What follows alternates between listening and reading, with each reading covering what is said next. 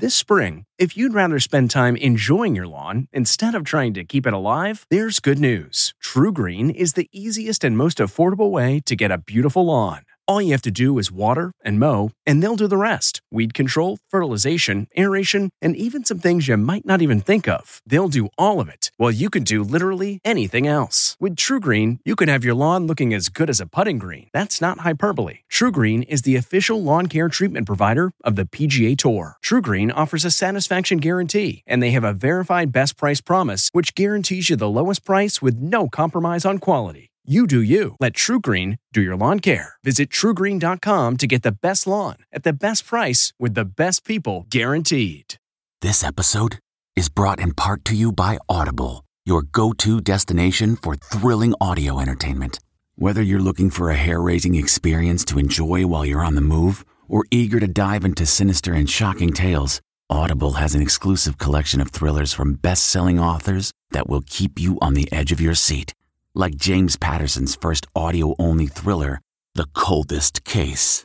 Experience stories like never before, where every chilling detail is brought to life by captivating sound design. Plus, as an Audible member, choose one title a month to make yours forever. And now, new members can try Audible free for 30 days. Just visit audible.com/WonderyPod or text WonderyPod to 500-500. That's audible.com/WonderyPod or text WonderyPod to 500-500. You can power up your playtime with the Nintendo Switch system, the home of Mario and Friends. You may discover exciting surprises with Mario, Princess Peach, and more in Super Mario Bros. Wonder, or challenge friends to a race in Mario Kart 8 Deluxe. You can head to Nintendo.com to learn more about the Nintendo Switch system. Games and systems sold separately. I'm Margaret Brennan in Washington, and this week on Face the Nation, America's economy got a jolt late last week. We'll speak exclusively with Treasury Secretary Janet Yellen about how the government can head off a potential crisis we haven't seen since 2008. Shockwaves are expected to hit when the global markets open, following Friday's collapse of Silicon Valley Bank, the biggest U.S. bank to fail in 15 years. What were the missed signals about the bank's stability, and how could SVB's failure impact the jobs and inflation outlook in the U.S.? President Biden was upbeat Friday morning following an unemployment report that showed strong job gains. It's not just good numbers. People can feel it. But his administration has been hunkered down since then, dealing with what could be a setback to economic progress. We'll ask Secretary Yellen what the administration plans to do to contain the fallout.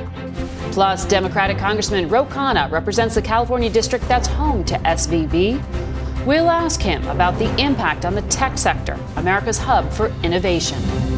House Foreign Affairs Committee Chairman Michael McCaul will also be with us, as well as New Jersey's Democratic Governor, Phil Murphy. And finally, we'll take a look at the power of women in the face of adversity as they fight to overcome new roadblocks to gender equality. It's all just ahead on Face the Nation.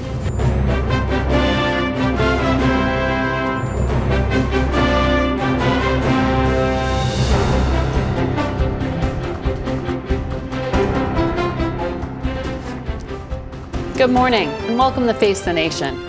Government regulators have been working through the weekend to contain the spillover from the collapse of Silicon Valley Bank. But reverberations have already been felt overseas, from Europe to Israel. Back home, the concern is especially acute in America's technology sector. President Biden spoke last night about the government's response to SVB's failure with California's Governor Gavin Newsom, who has emphasized the need to protect America's innovation ecosystem. The turbulence comes at a complicated moment for the U.S. economy. CBS News senior national correspondent Mark Strassman is in Atlanta with more. Help wanted. Nearly 11 million open jobs in a labor market that's still sizzling. More than 300,000 hires last month, more than 800,000 already this year. One big winner, the leisure and hospitality sector, 2/3 of its employees, women. For the last 4 months, women have outgained men for new jobs. I think all this matters. It's no accident.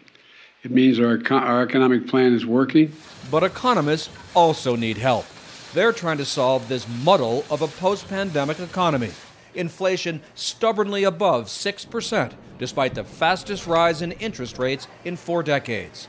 More signs of these inflationary times: rises in total mortgages and total household debt. The Fed has a lot to think about. I think inflation definitely hits different areas of the economy in different ways. Just like the impact of interest rate hikes. California's Silicon Valley Bank, poorly hedged, has collapsed. Depositors panicked in the biggest bank fail since the 2008 financial crisis. Rising interest rates hobbled the bank's loans and investments. The FDIC has taken control, but a worried Wall Street ended down on Friday. The market may be fearing a more contagion risk of financial instability. The law of unintended consequences. One more consideration for the Fed, mulling over interest rates as a whip to tame inflation's lion. If the totality of the data were to indicate that faster tightening is warranted, we'd be prepared to increase the pace of rate hikes. Looking for more clarity? Patience, at least for another couple weeks. The latest numbers from the Consumer Price Index come out on Tuesday, and the Fed will meet again next week to consider raising interest rates yet again. Margaret? Mark Strassman, thank you. We go now to Treasury Secretary Janet Yellen. Madam Secretary, good morning. Good morning, Margaret. I want to get straight to it because the markets will soon reopen for trading. Does the government need to intervene and take emergency measures because of SVB's failure? Well, let me say America's economy relies on a safe and sound banking system that can provide for the credit needs of our households and businesses. So whenever a bank, especially one like Silicon Valley Bank with billions of dollars in deposits, fails, it's clearly a concern. From the standpoint of depositors, many of which may be small businesses, they rely on access to their funds to be able to pay the bills that they have, and they employ tens of thousands of people across the country. We've been hearing from those depositors and other concerned people this weekend. So let me say that I've been working all weekend with our banking regulators to design appropriate policies to address this situation. I can't really provide further details at this time, but what I do want to do is emphasize that the American banking system is really safe and well capitalized. It's resilient. Can you say whether these problems were unique to Silicon Valley Bank, or can you say whether there will be other regional bank failures? Well, look, let me just say that we want to make sure that the troubles that exist at one bank don't create contagion to others that are sound, and a goal always of supervision and regulation is to make sure that contagion can't occur. Your counterpart in the United Kingdom has said that the government there has ruled out a bailout of the UK arm of Silicon Valley Bank. Have you also ruled out that kind of government intervention?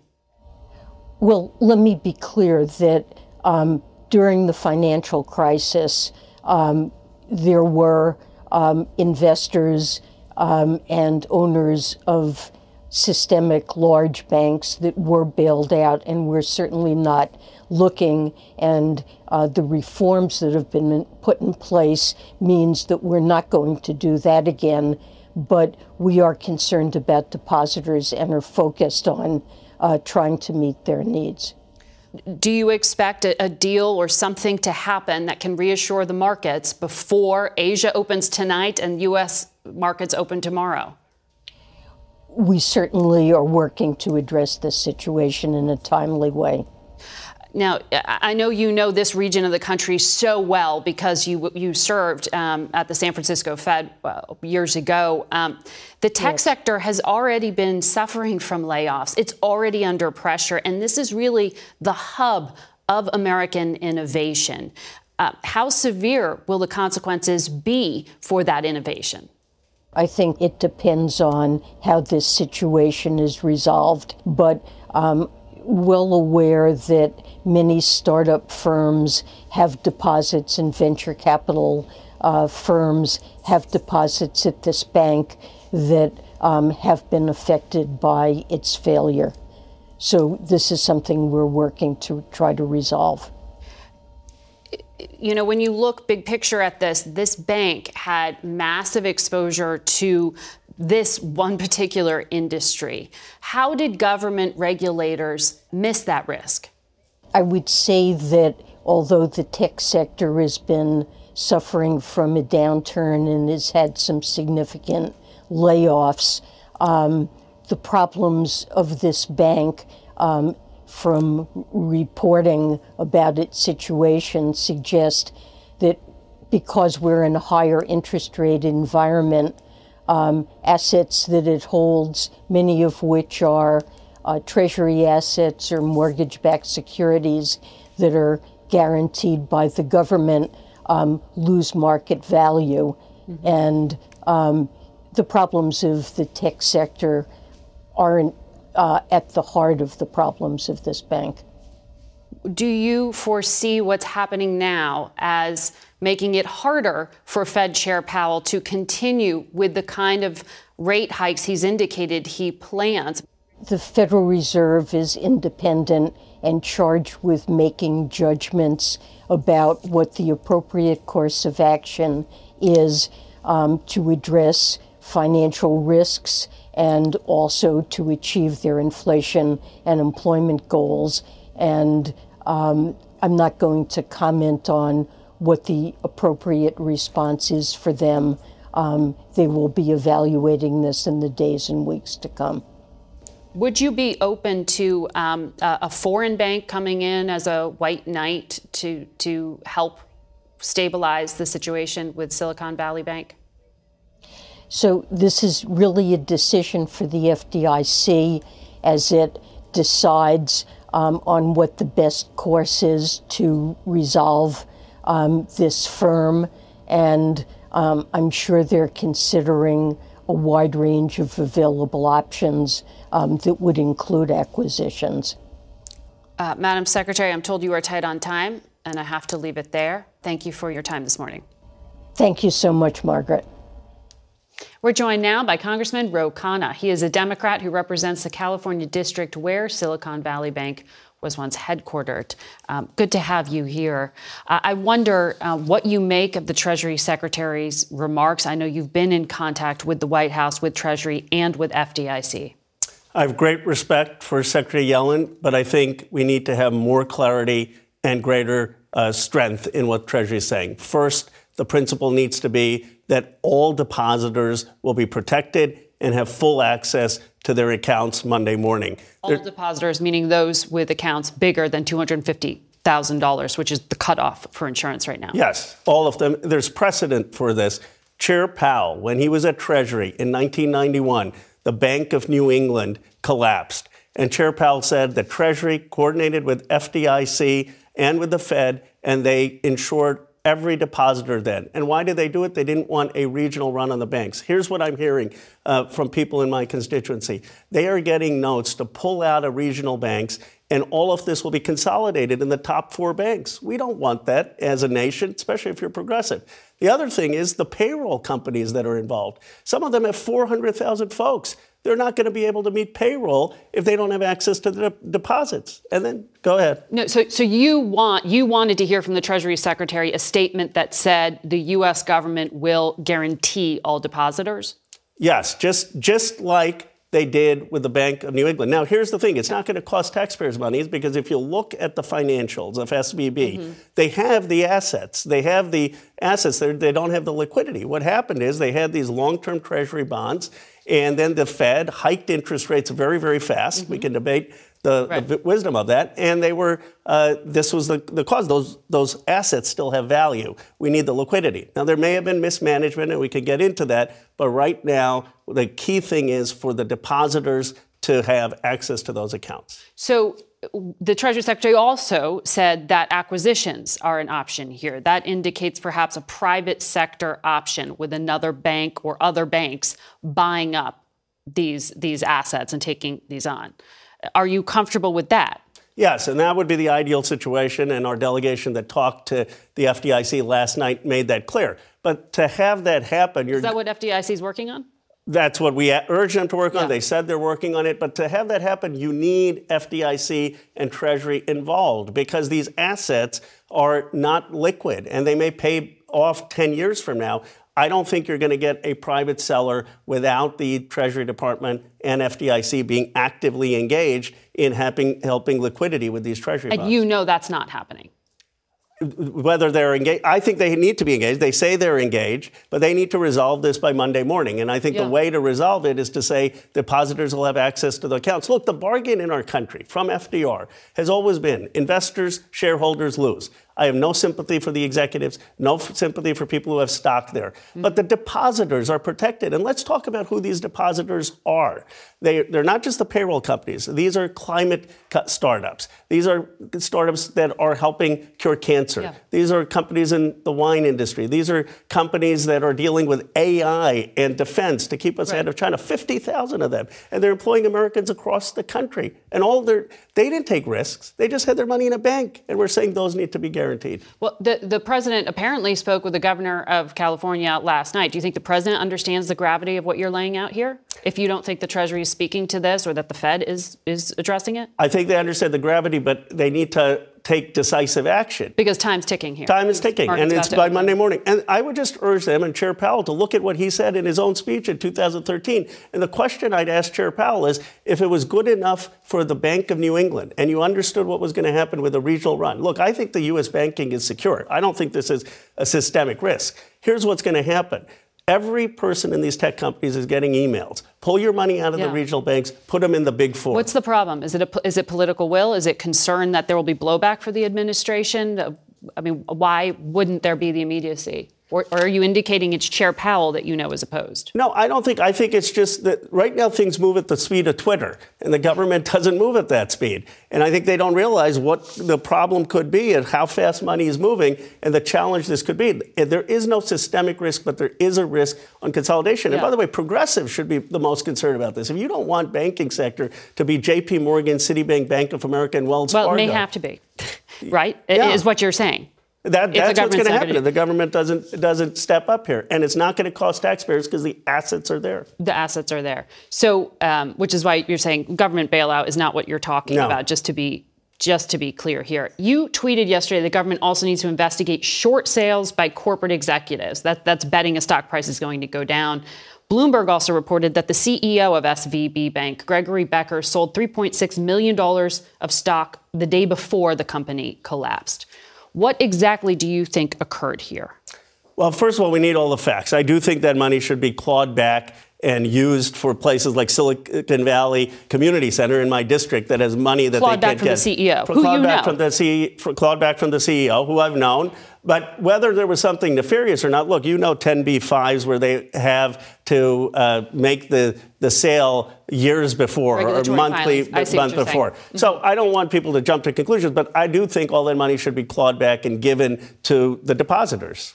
To the depositors, insured or otherwise. Insured or otherwise. So what do you think the big picture impact is or could be on the heart of American innovation? I mean, the tech sector is very important to American competitiveness. It means that the companies that are looking for cures to cancer, the companies that are doing the climate work, the companies that are keeping us ahead of China on AI and defense technology, all of them are at risk. Some of them will go under. Some of them are going to be laying people off. It's going to mean people aren't going to be able to make their rents. And here's the point. All of the legislation we passed in Congress, the IRA to tackle climate, the CHIPS Act to bring semiconductors back, It relies on the innovation pipeline. It relies on the tech pipeline. And that is why this is such an important issue. What is hurting it is the rapid rise of interest rates, as well as now this systemic risk. And it's going to hurt the innovation pipeline, and it's going to hurt ordinary people. Well, we are going to watch carefully what's happening in your district. Congressman, thank you for coming on and giving us insight. We wish you luck. Thank you. The annual Gridiron Dinner in Washington is traditionally an opportunity for politicians and journalists to take aim with humor at each other. But at the end of his speech last night, former Vice President Mike Pence put the jokes aside and issued his strongest condemnation to date on President Trump and his role in the January 6th attack. Quote, President Trump was wrong. I had no right to overturn the election, and his reckless words endangered my family and everyone at the Capitol that day. History will hold Donald Trump accountable for his actions. Pence also addressed recent attempts to sanitize January 6th, indirectly criticizing Fox News' Tucker Carlson. Pence said that, quote, it was not, as some would have you believe, tourists visiting the Capitol. Tourists don't injure 140 police officers by sightseeing. Tourists don't break down doors to get to the Speaker of the House. He also added that it mocks decency to portray it any other way. When we come back, we'll have a lot more Face the Nation. Stay with us. What makes a life a good one? Is it the adventure you have? Or the friends you find along the way? Maybe it's pursuing your passion while striving to protect, defend, and save what you believe in every single day. So what makes a life a good one? In the Coast Guard, we think it's all of the above and more. But you'll have to find out for yourself. Visit gocoastguard.com to learn more.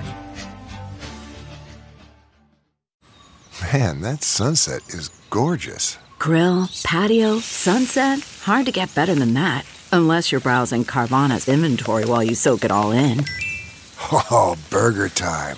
So sit back, get comfortable. Carvana's got thousands of cars under $20,000 just waiting for you. I could stay here forever. Carvana, where car buying meets comfort meets convenience. Download the app or visit Carvana.com today.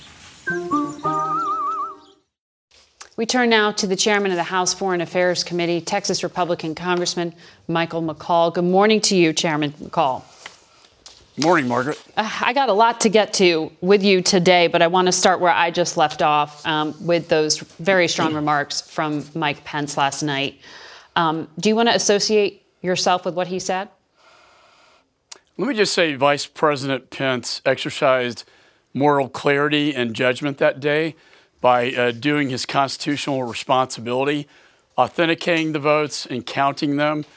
He avoided a major constitutional crisis that day. As you know, I voted for certification. That is our constitutional role, not to overturn state certified ballots.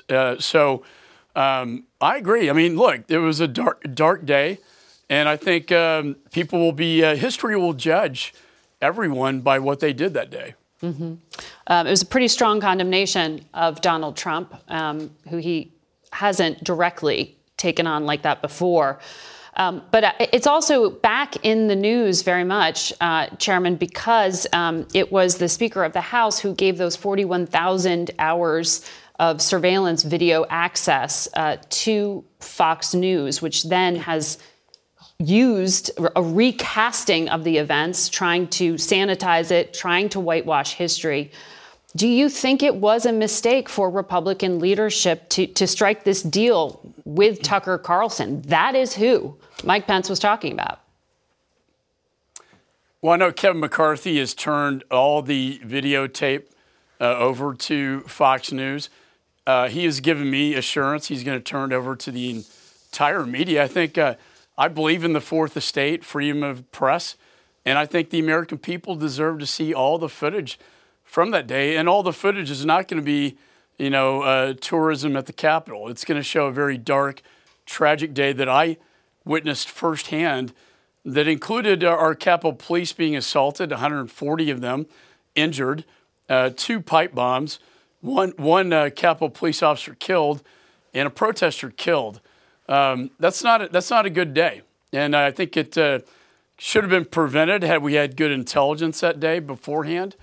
Look, I support law enforcement, like this D.C. crime bill we're passing. I support law enforcement everywhere, especially at the United States Capitol. I want to ask you on the other side of an upcoming commercial break about the hearing you just held on Afghanistan. But before I do that, I want to quickly ask you about what we've been talking about with the Treasury Secretary saying no government bailout for this Silicon Valley Bank. But they are trying to take some action. She didn't give a lot of detail there. I know Austin is a startup hub in your home state of Texas. How concerned are you about spillover here? Yeah, we do have South by Southwest this weekend, a lot of tech. I am concerned. I hope it's more of an isolated event because the assets were very, it was all just technology sector and it wasn't diversified. Also, as the Secretary mentioned, these low interest bonds. And I think part of the problem, Margaret, is in this inflationary time, the Federal Reserve now is raising interest rates. Mm-hmm. And that, I think, is part of the problem as well. We want to make sure this is an isolated event and not a systemic event that could impact things like in 2008 when we did bail out the financial sector. All right. I've got to take that break now. We'll come back and continue our conversation in a moment. If you can't watch Face the Nation live, you can set your DVR. We're also available through our CBS and Paramount Plus apps, and we're replayed on our CBS News streaming network. We'll be right back with a lot more Face the Nation.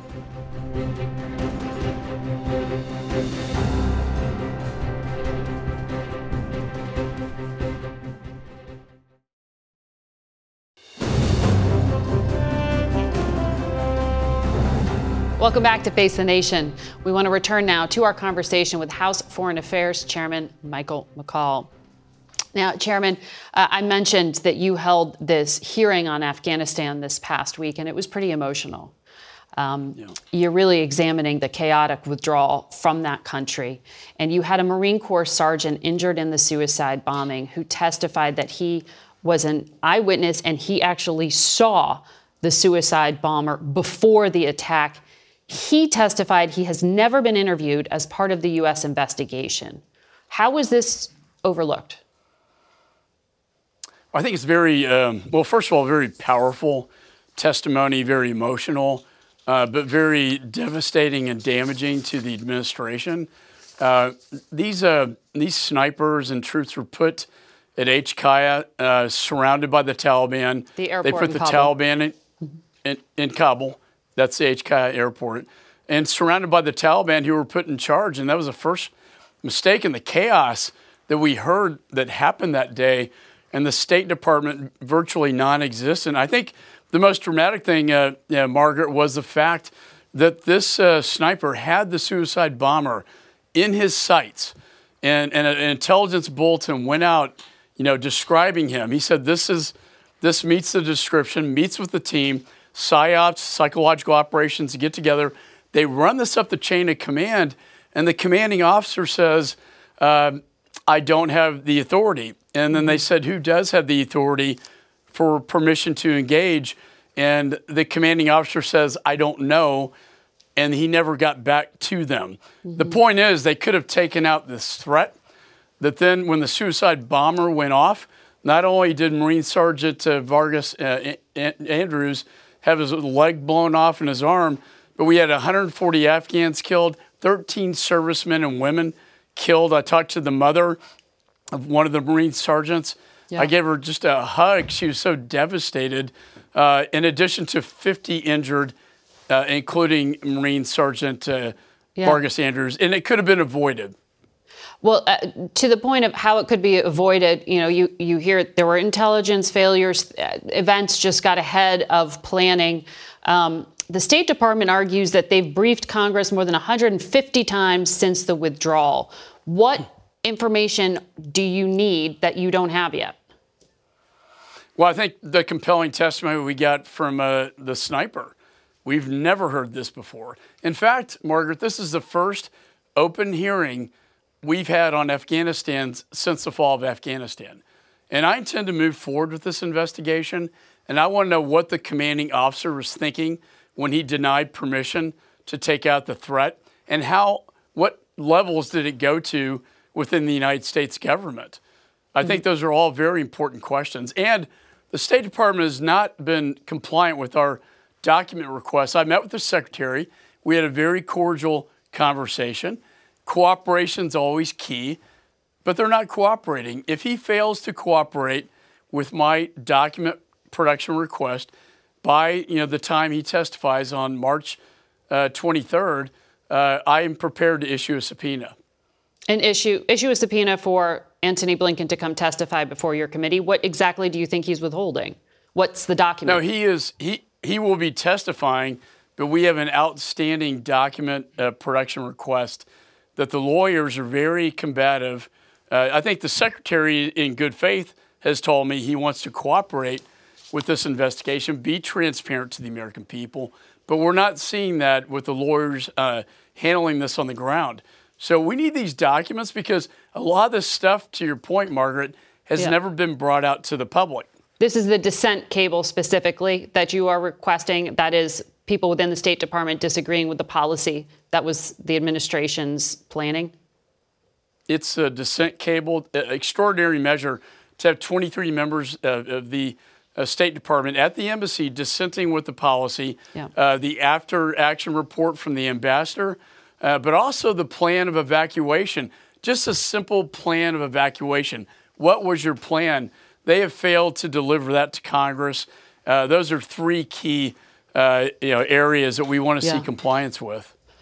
All right, Congressman, we will be watching that. I know there are a number of other issues we'll talk to you about sometime soon, including China, but I got to leave it there for today and turn now to Chris Krebs, who is former director of the Cybersecurity and Infrastructure Security Agency. He's also a CBS News expert and analyst. It's good to have you here. Morning.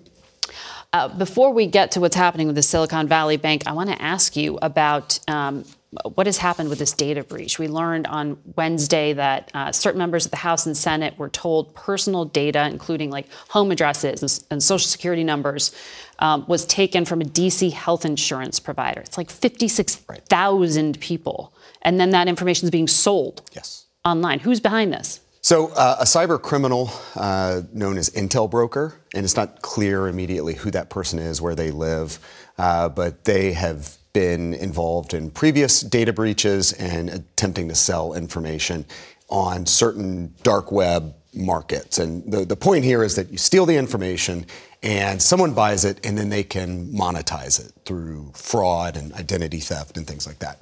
So Intel Broker has previously claimed that they had access to U.S. federal agencies. This is a different case, though, where they've actually taken information, they put it online, and made it available for sale. FBI was able to get in and buy some of this information. It's not clear if by buying that information it was deleted on the other end. But that's what happens in this very, very vibrant cyber criminal ecosystem. So what more does the U.S. government need to do to protect, some of these staffers and lawmakers are at risk here. How do you protect against that? And is this a state actor? Is there any involvement? It's not clear who the actor is. Okay. It's a cyber criminal. It's very possibly a Russian-linked cyber criminal. Russia allows a very pervasive environment and permissive environment for cyber criminals. It actually helps the kind of broader Russian strategic objective to undermine confidence in the U.S.'s ability to protect citizens. It actually brings a significant amount of revenue into Russia. But what happens next is kind of the question. So for one, some of the markets where Intel Broker was selling this information, they've actually deactivated the Intel Broker account, reportedly, in part because these markets don't want undue attention. They don't want the FBI coming in and shutting it down. So they try to stay below the radar. Same kind of thing happened after the Colonial Pipeline breach that we spoke about a year and a half, 2 years ago. So what will happen now is if the information is available for sale, who buys it? Yeah. Likely, again, fraudsters. but also possibly security services of our adversaries that are looking to get information on members of Congress for building their own portfolios and dossiers. Political operatives could buy it, for opposition research and other purposes. But the hope is that by kind of shading them out of the market and the FBI's disruptive operations, they can ensure that this is not weaponized. This is not information that's used for nefarious purposes. You talk to tech companies and startup companies, I know. A number of the businesses that had their accounts or loans with Silicon Valley Bank are very worried right now. Yes. They don't have access to cash, even just to pay employees. Right. What are you hearing? Like, what is the level of panic here? The biggest challenge right now, I think these companies, and again, it is 50% of VC-backed U.S. companies banked with Silicon Valley. It's approximately 60,000 companies. The challenge they're having right now is that they don't have access to information in addition to access to their money. I've talked to a number of companies that are banked with SVB, with Silicon Valley Bank, and they've not heard anything over the weekend. Here's the challenge, though. Most companies issue payroll on the 15th and the last day of the month. The 15th is Wednesday. To make payroll on this upcoming Wednesday, you have to have that money in the bank tomorrow to process. By not having access to information, what money they will have access to tomorrow to process payroll, they're now lining up alternative sources of funding. In some cases, we're seeing predatory loans. So it would be very helpful, as Congressman Khanna pointed out, if we could get some clarity on the situation and, as the Secretary mentioned, some guarantees for those depositors in place today. If a deal comes through today and access to funding is open tomorrow, that's fantastic. But we've got to have some certainty, and these company executives need information. They need clarity on what's happening so they can take care of their employees, or otherwise we're going to see furloughs next week in the tech industry. Well, and you heard the Treasury Secretary say we are in touch, or through the FDIC are in touch with depositors. But you are also saying publicly there needs to be clear statements of confidence to shore things up. Again, and you didn't get that, is what we're not getting that right now. And I think this is, again, what Congressman Khanna was talking about with the speed of Twitter. Information travels so quickly. Yes, you can have runs on the bank, but you also need to get that information out there in the hands of the 60,000 companies that are banked there, over 250,000 FDIC insured limits, so that they can also communicate to their employees. No one wants to miss a paycheck, and there are millions of employees with paychecks at stake next week. And I did think it was interesting because, as some have said to me, these are medium-sized, small companies, startups. This isn't big, bad Wall Street, right? It's a little bit more politically easy to convince the public if you want to step in and help smaller businesses. But what's happening there with the politics of this? Well, in part, I think that most of your viewers probably hadn't even heard of Silicon Valley Bank until Thursday night, Friday morning. But this really is the economic engine of the United States of America. This is the innovation engine. This is a lot of the future, that tech competition that we talk about with China and others. This is where it's happening. These are the front lines. We really need to ensure that the depositors, again, not the shareholders in the bank, but the depositors in the bank have certainty, so we don't see further runs on tech-friendly banks next week that go into systemically important banks. We really need this diversity in the banking system so we don't concentrate risk at the top and have a much more fragile banking industry. The next few hours may be key, and we'll be watching for any update on that. I know we've heard the Israeli Prime Minister spoken on this, the British Finance Secretary has spoken on this, now the Treasury Secretary. We'll see what comes together in the next few hours. Chris, good to have your analysis. Thanks. And we'll be back with a lot more Face the Nation. Stay with us. CarMax is putting peace of mind back in car shopping by putting you in the driver's seat to find a ride that's right for you. Because at CarMax, we believe you shouldn't just settle for a car. You should love your car. That's why every car we sell is CarMax certified quality, so you can be sure with upfront pricing that's the same for every customer. So don't settle. Find love at first drive and start shopping now at CarMax.com. CarMax, the way car buying should be. Okay, picture this. It's Friday afternoon when a thought hits you. I can spend another weekend doing the same old whatever, or I can hop into my all-new Hyundai Santa Fe and hit the road. With available H-Track all-wheel drive and 3-row seating, my whole family can head deep into the wild. Conquer the weekend in the all-new Hyundai Santa Fe. Visit HyundaiUSA.com or call 562-314-4603 for more details. Hyundai, there's joy in every journey.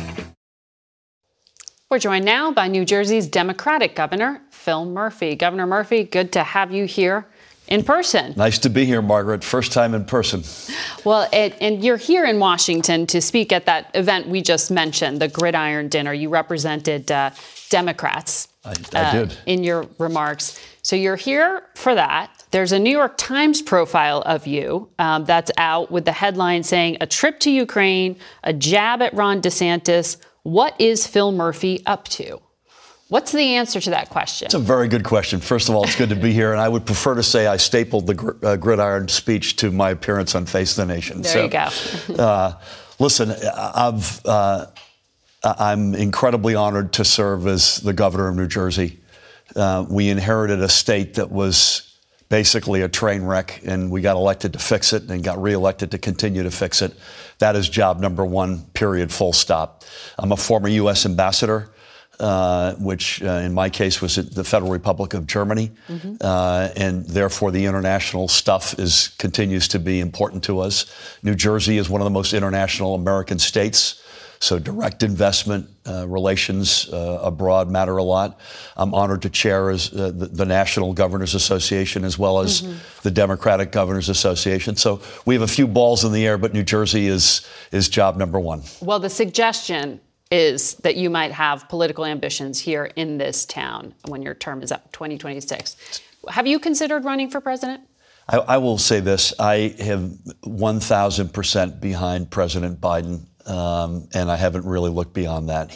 I'm certain he's going to run. He deserves to run. He's earned that right. I think he's had a great run here, and I'm going to be 1,000% behind him. Why does the announcement for his reelection keep sliding? It was going to be February, now it's April. When is he going to announce? If you're certain he's doing it, why not make it official? I'm not sure I've got any inside information on that. I don't think historically that he's necessarily out of line when other incumbents have announced reelection. I know we're all sort of expecting it's next week, next month, whatever it might be. My guess is it's sooner than later, but that's something that the president himself will decide. I want to get to some of the issues that Democrats want to run on and get your insight, but I want to quickly ask you about Silicon Valley Bank, because New Jersey is, of course, adjacent to the financial hub of the country in New York City. And so there is concern about the overall banking sector. How concerned are you here? Concerned, but not panicked. And I think that's the place we need to be. Depositors and workers in the companies whose deposits are in that bank need to be job number one. We've got a big innovation economy in New Jersey. So we've spent the weekend trying to make sure we're out ahead of this. We don't have a whole lot of exposure to SVB per se, but we do have a lot of tech companies. So our Economic Development Authority is preparing a package largely focused on liquidity to be there in case we need to be there.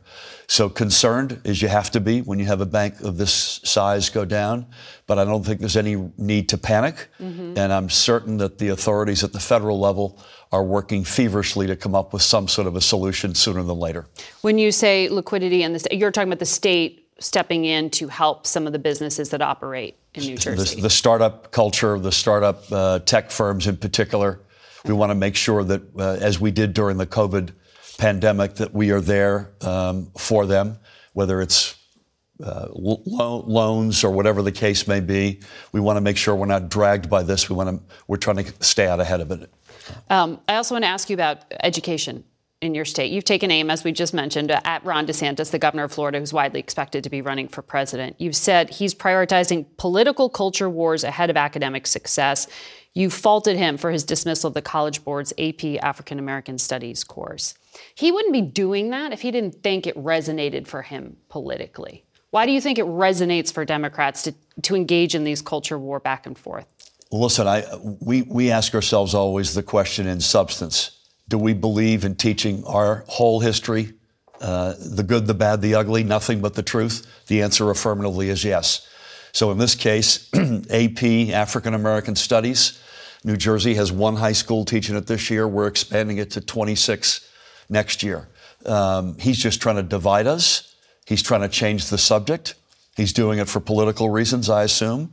We want to come back and say, listen, what is the substance? What do we owe our residents? And we believe strongly that we owe them the ability to read the books that talk about our history again, whether we like it or not. Let's make sure we teach our country's history, the whole truth and nothing but the truth. Well, on the substance, when it comes to this particular College Board AP class, initially there were criticisms of the program. And you said they got rolled by DeSantis because you think he convinced them to delete parts of Black history. So if it's flawed academics, why are you expanding it to 26 schools? First of all, they did get rolled. They claim they were not rolled, but let's call that for what it is. They got rolled. Florida weighed in heavily. The College Board disputes. Yes. The good news is you have a fair amount of latitude in terms of what the curriculum looks like at the district level. Mm-hmm. And I've been asked before, well, does this mean that everything is 100% the way you'd teach it? I'm not sure it is or it isn't. But the fact of the matter is it must be taught. And you do have latitude in terms of constructing that curriculum at the district level. And that's what we're going to do in New Jersey. And that's the way it should be. There are reports in the Washington Post that Wednesday is the day that a Texas judge who could undo, you're following the story in regard to the abortion pill, he could undo government approval of this drug, which is one of the most common ways to obtain an abortion these days. Out in the state of California, their governor has taken this stance of refusing to do business with pharmacies that say they won't sell the drug in certain states. Are you ready to take a stand like that against Walgreens or other pharmacies? I don't expect that we will take a stand like that, but we want Walgreens and CVS and others to do the right thing, which is to be there for especially women, to uphold their reproductive freedoms and not take them away.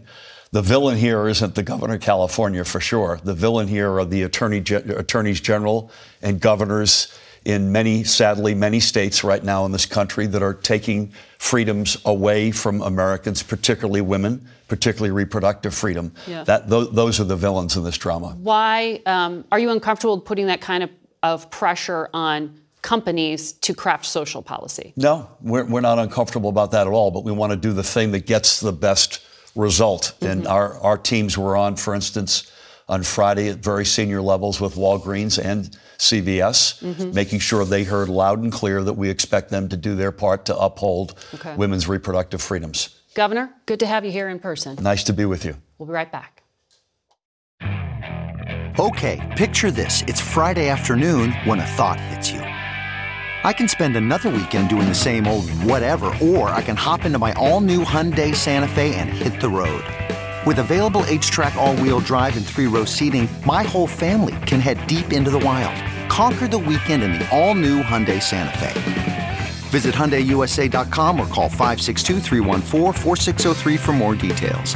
Hyundai, there's joy in every journey. Worried about letting someone else pick out the perfect avocado for your perfect impress-them-on-the-third-date guacamole?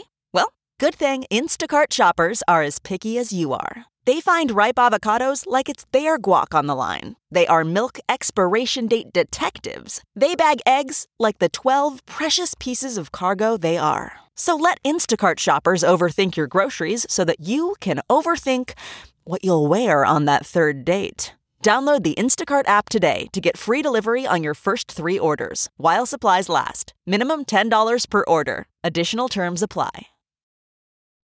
The resilience and strength of women around the world are cause for celebration as we mark Women's History Month. But despite the strides made in the last century, this moment may require a call to action. The reversal in women's rights is now officially a global emergency. Progress, won over decades, is vanishing before our eyes. That backsliding, according to the UN chief, means gender equality is now 300 years away. In Afghanistan, the Taliban's gender persecution may be a crime against humanity. Women are virtually erased from public life. Girls are banned from attending school beyond 6th grade. Iran schoolgirls are allowed into the classroom, but hundreds have been mysteriously poisoned when they get there. The White House speculated it could be payback for protests against the regime, which erupted after 22-year-old Mahsa Amini died in September after the so-called morality police detained her for showing her hair. Viral videos like this one show schoolgirls daringly removing their headscarves in solidarity, inspiring women around the world. Ukraine's women are stunningly strong, caring for and protecting their families while the men are at war, some taking up arms, others leading humanitarian efforts. Yulia Paevska spent 3 months in a Russian prison for evacuating women and children from besieged areas. An inspiration to the resistance. Around the world, the maternal mortality uptick mars childbirth, something America's first female vice president has highlighted.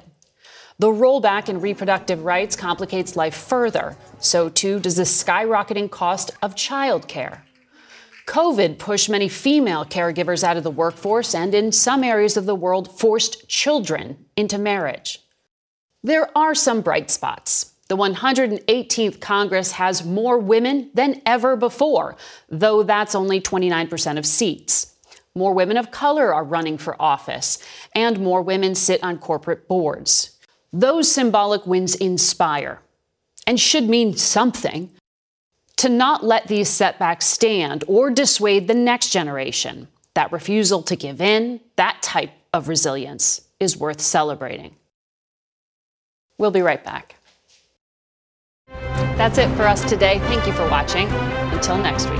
For Face the Nation, I'm Margaret Brennan. Today's guests were Treasury Secretary Janet Yellen, California Democratic Congressman Ro Khanna, Texas Republican Congressman Michael McCaul, former Director of the Cybersecurity and Infrastructure Security Agency and CBS News expert Chris Krebs, and New Jersey's Governor Phil Murphy.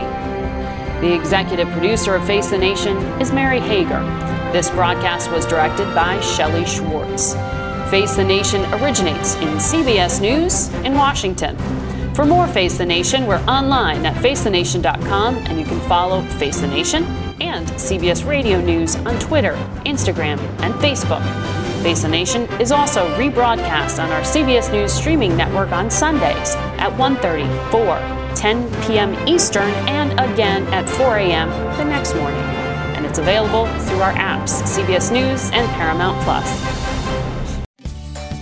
Have you ever wondered how to say good morning in Italian? Or what is goodbye in French? You can ask Alexa. Just say, what is happy birthday in German? Or how do you say hello in Japanese? Do you want to know how to say I love you in Spanish? Ask Alexa and start learning a new language today. Hi, this is Jill Schlesinger, CBS News business analyst, certified financial planner, and host of the Money Watch podcast. This is the show where your money is not scary. It is a show that's all about you. It's your questions that make it possible for me to provide unconventional and entertaining insights on your money, and maybe more importantly, on your life. Follow Money Watch wherever you get your podcasts. You can listen ad-free on the Amazon Music or Wondery app. It was the biggest scandal in pop music. The stars of Milli Vanilli, the Grammy-winning multi-platinum R&B phenomenon, were exposed as frauds. But none of this was their idea. So whose idea was it? Enter German music producer Frank Farian. He saw the success of acts like Michael Jackson and Prince, and he wanted in, no matter the cost. So he devised the perfect pop heist. Two once-in-a-lifetime talents who were charismatic, full of sex appeal, and phenomenal dancers. The only problem? They couldn't sing. But Frank knew just how to fix that. Wondery's new podcast, Blame It on the Fame, dives into one of pop music's greatest controversies and takes a never-before-heard look at the exploitation of two young Black artists.